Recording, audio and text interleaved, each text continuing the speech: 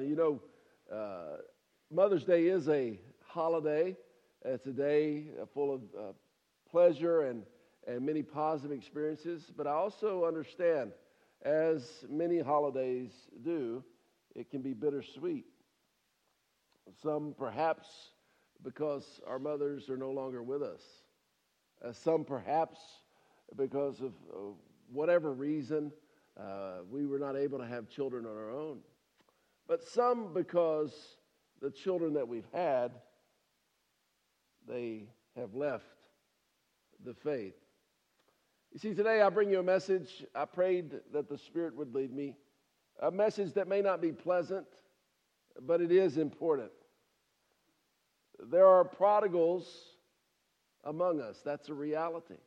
And sometimes what has bothered me in the past about churches and the ones who proclaim from their pulpits is it seems Pollyannish. It seems like everything can be overcome and everything can be put back into place just if you approach God and you have faith. And that's not always what happens, right?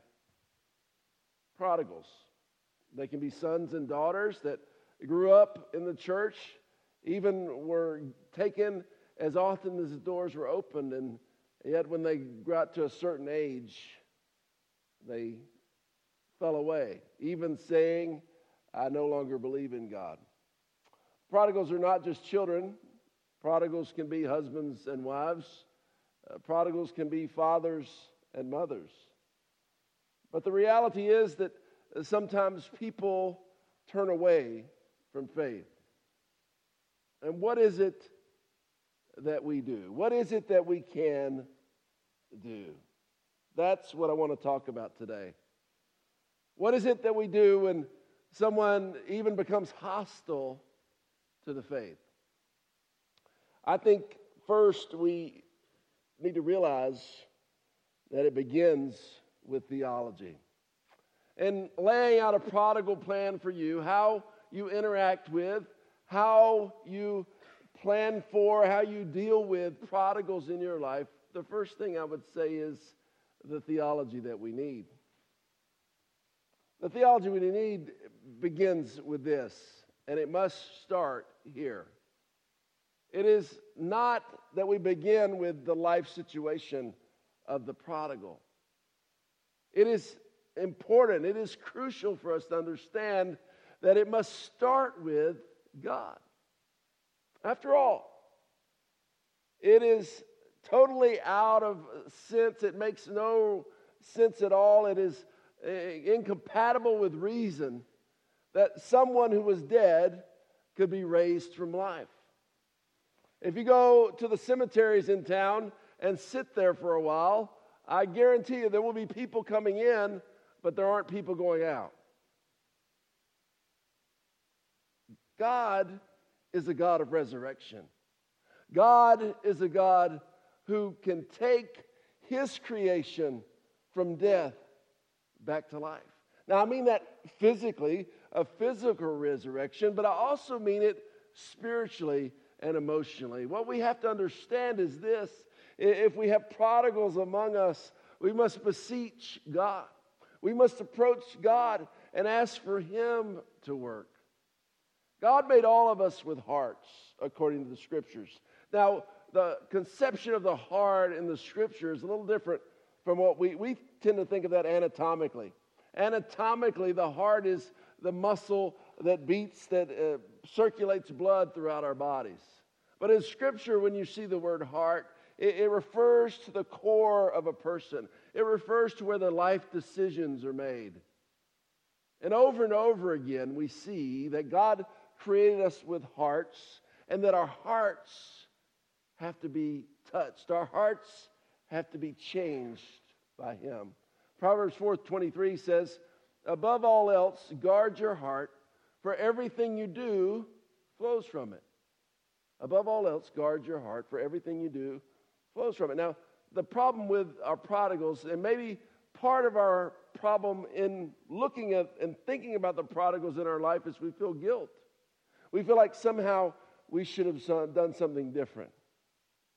This makes clear that all of us have our own responsibility to guard our heart. In other words, we have to own that. And mothers, you may have done everything possible you could to have your children know the Lord and live by faith, but they have to make that choice. God has no grandchildren. You see, it's a decision all of us must make. And we must guard that heart. We must choose to guard that heart. For everything we do flows from it. So I say to you, as we think about the prodigals, we need to think about their hearts, just as we think about our hearts. Proverbs 21:1, in the Lord's hand, the king's heart is a stream of water that he channels to all who please him. That is, God can have an influence on people's hearts. God can change people's hearts. Now, it may seem unlikely, as you in your mind's eye now have that prodigal father or mother, that prodigal friend or brother or sister, that prodigal son or daughter in mind. It may seem as if their hearts are absolutely rock solid. They are stone. And the Scripture says people's hearts can become hardened. But I also want you to understand that that which is hard can be made soft again. That which is hard is still within God's purview. It's still within God's ability that he might change, that he might soften, that he might touch, that he might change that heart. I remind you of Jesus' words in Matthew chapter 19. Jesus looked at them and said, with man this is impossible, but with God all things are possible. See, oftentimes our problem is, as we think about how to deal with the prodigals in our life, we're starting with man-made solutions. We're starting with man-made ideas, philosophies. I encourage you, as you think about the prodigals in your life, to think about and to focus your attention on praying to God, on approaching God and asking him to maybe what seems impossible for him to change the heart of that prodigal around you. It is a great grief, I know. The second thing I would say to you as you think about the prodigals around you is to embrace the tears that we cry. In fact, I think that passion is important. God makes us with emotion. God makes us to feel. He makes us to feel when we have pain, when we have grief. And grieve, it does. There was a woman over 1,600 years ago named Monica. She grew up in North Africa, had Christian parents, but in those times they arranged marriages. And it so happened that her parents arranged a marriage with a person who was hostile toward God. They didn't know it at the time, someone who didn't believe. And so it was a very difficult situation. They had 3 children that survived to adulthood, but out of one of them was a son who turned away from the faith that he was raised. His siblings stayed in the faith. He went to live with a woman out of wedlock. They had a child. For 17 years, he was hostile toward God in anything to do with him. This woman's name, Monica, she prayed and cried herself to sleep most nights. She went to her bishop and she said to him, "What can I do about this son?" With tears, she said, "Why is my son still living in sin?" The bishop replied with words that have become famous throughout the ages. "It is not possible that the son of so many tears should perish. Your son will be saved." It is not possible for the son of so many tears to perish. And he was right. It took several more years of fervent praying, but eventually Monica's son came to Christ. And we know him today. His name was Augustine, Saint Augustine. He's universally regarded as one of the greatest thinkers in Christian history. Even 16th century later, his books are still read. They're still in print. I've read them. He makes it clear in his confessions that his mother prayed him to Jesus. She would not give up, and eventually God answered her prayers. I think the bishop was right when he said it was not possible for the son of so many tears to perish. How precious are a mother's tears. There is no substance on earth more precious, more valuable than the tears of a godly mother. There are mothers and grandmothers who have prayed their children and their grandchildren to Christ. There are mothers and grandmothers who have seen their children in the far country of sin and have prayed them step by step back to the Father's house. When everyone else gave up, godly women laid hold of heaven and claimed their offspring in Jesus' name. And God heard those prayers and He answered them. Don't run away from your tears. Understand that those tears are the mark of a passion for children that you won't ever give up. You see, oftentimes we can grow weary. And we ourselves can become a little hard, a little numb. I say it to you, I think we need to stay pliable. We need to stay sensitive. Yes, it hurts when there are prodigals that are close to you, but you are their best hope as you approach God. And so let me give you the prayer that we pray. Let me give you the prayer that we pray as we think it is God who can do the impossible and not us. As we think that each person's heart has to be touched by God. As we think that it is, no matter how many tears we cry, that in of itself will not change them. This is the prayer that we pray. From Ephesians chapter 1, verse 18, I pray that the eyes of your heart might be enlightened in order that you may know the hope to which He has called you, the riches of His glorious inheritance in His holy people. That first part is what I want you to focus on. I pray that the eyes of your heart might be enlightened. That's what we need to pray for our prodigals. That the eyes of their hearts might be enlightened. That the eyes of their hearts might be changed. The Message says it this way: open the eyes of their hearts and let the light of your truth flood in. You see, it is only with God's truth, it's only with God's light that the darkness can come. Friends, very intelligent people can be spiritually blinded, especially in our culture today, which tries to walk away from any acknowledgement or dependence upon God. In our culture today that says people are growing smarter and wiser and more independent. They don't need this made-up concept of religion, of Christianity. In these ages, it's very easy for people's eyes to become darkened and blinded.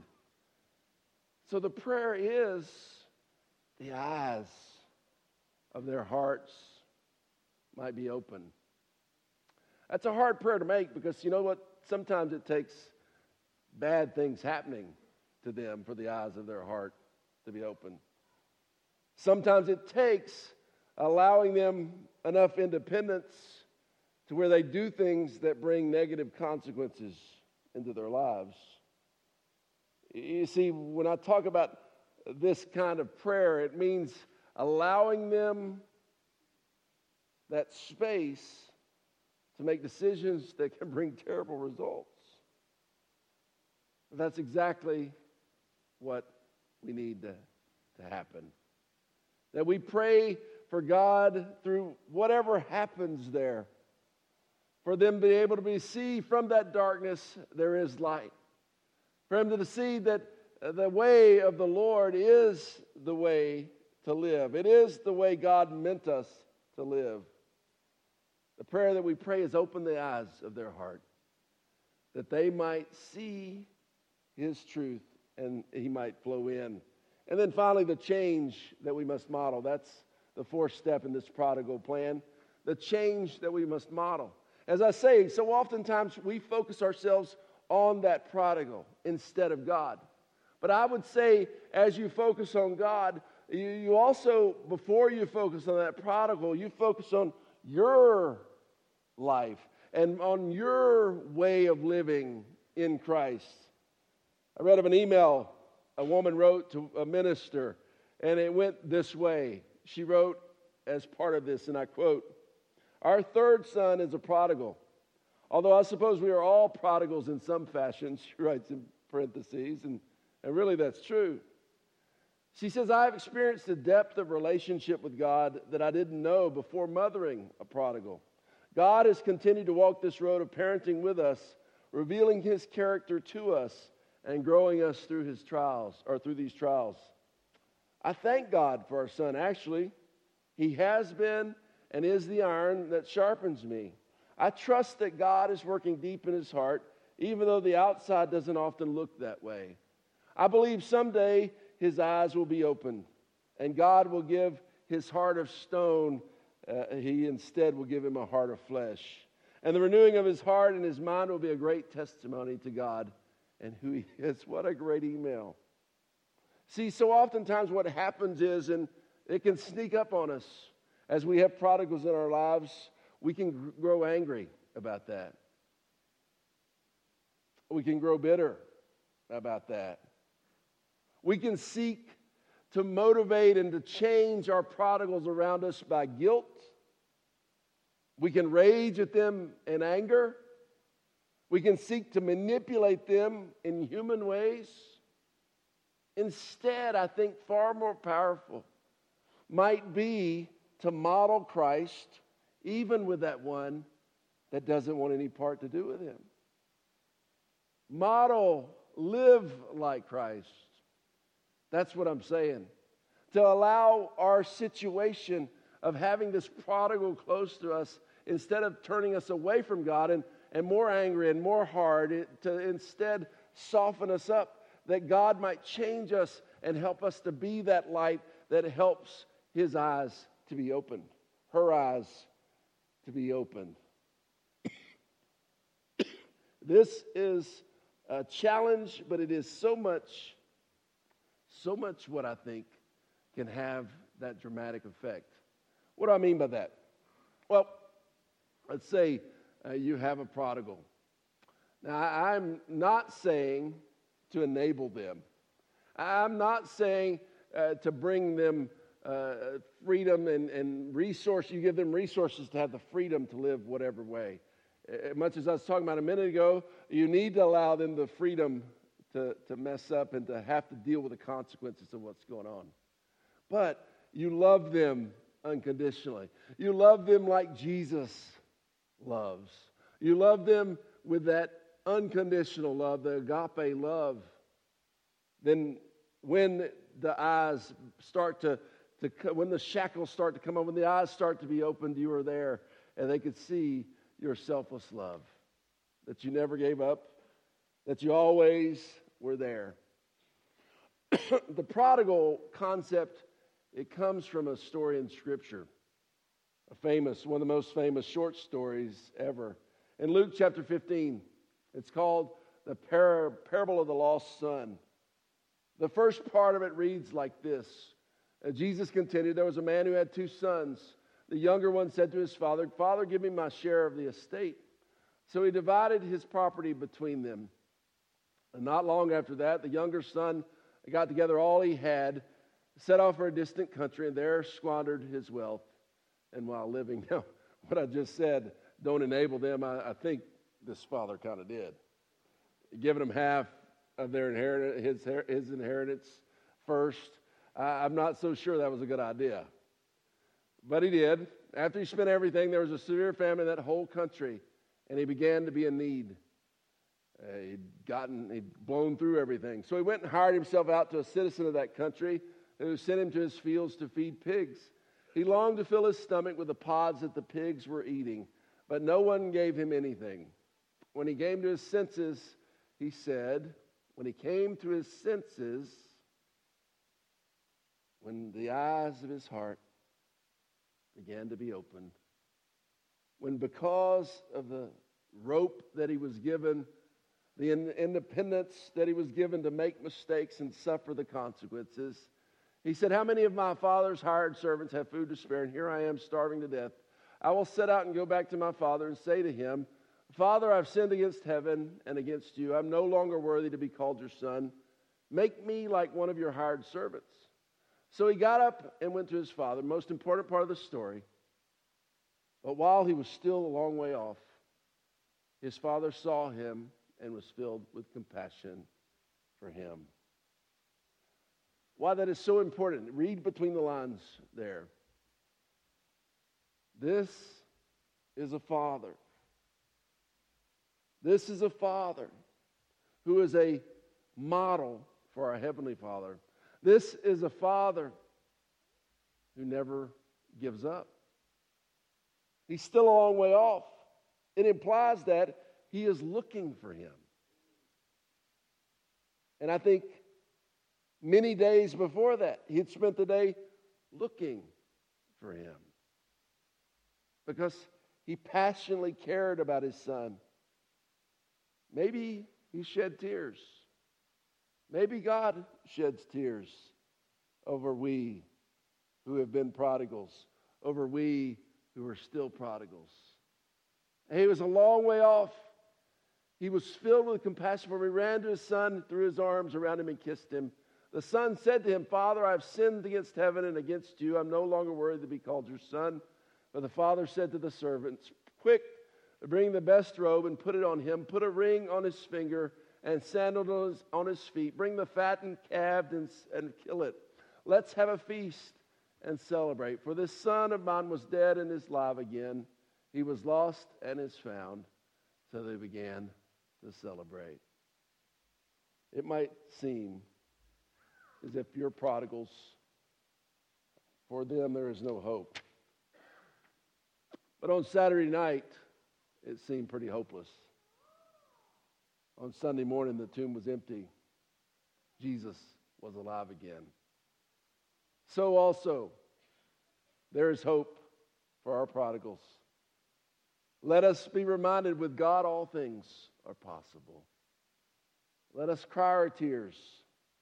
Let us pray fervently and continually that the eyes of their heart might be open. And let us love them as God has loved us, as God has never let go. Father, we think today about these words, and no doubt it brings us sadness, many of us. We've done what we could do, not perfectly, but to try to raise our children in the Lord, and now they wander.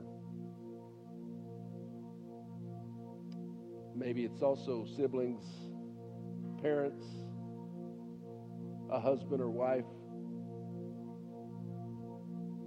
Yes, we cry. But we realize that we can never give up. I pray today, Father, that you would give us a renewed determination to love unconditionally those who are even hostile to you, those that we love. I pray, Father, I lift them before you, and I ask that you break their hearts. I ask that you, Father, I bring to you urgently that you might open the eyes of their heart. They might see the truth. They might come to the truth and be set free. I pray this in Jesus' name. Amen.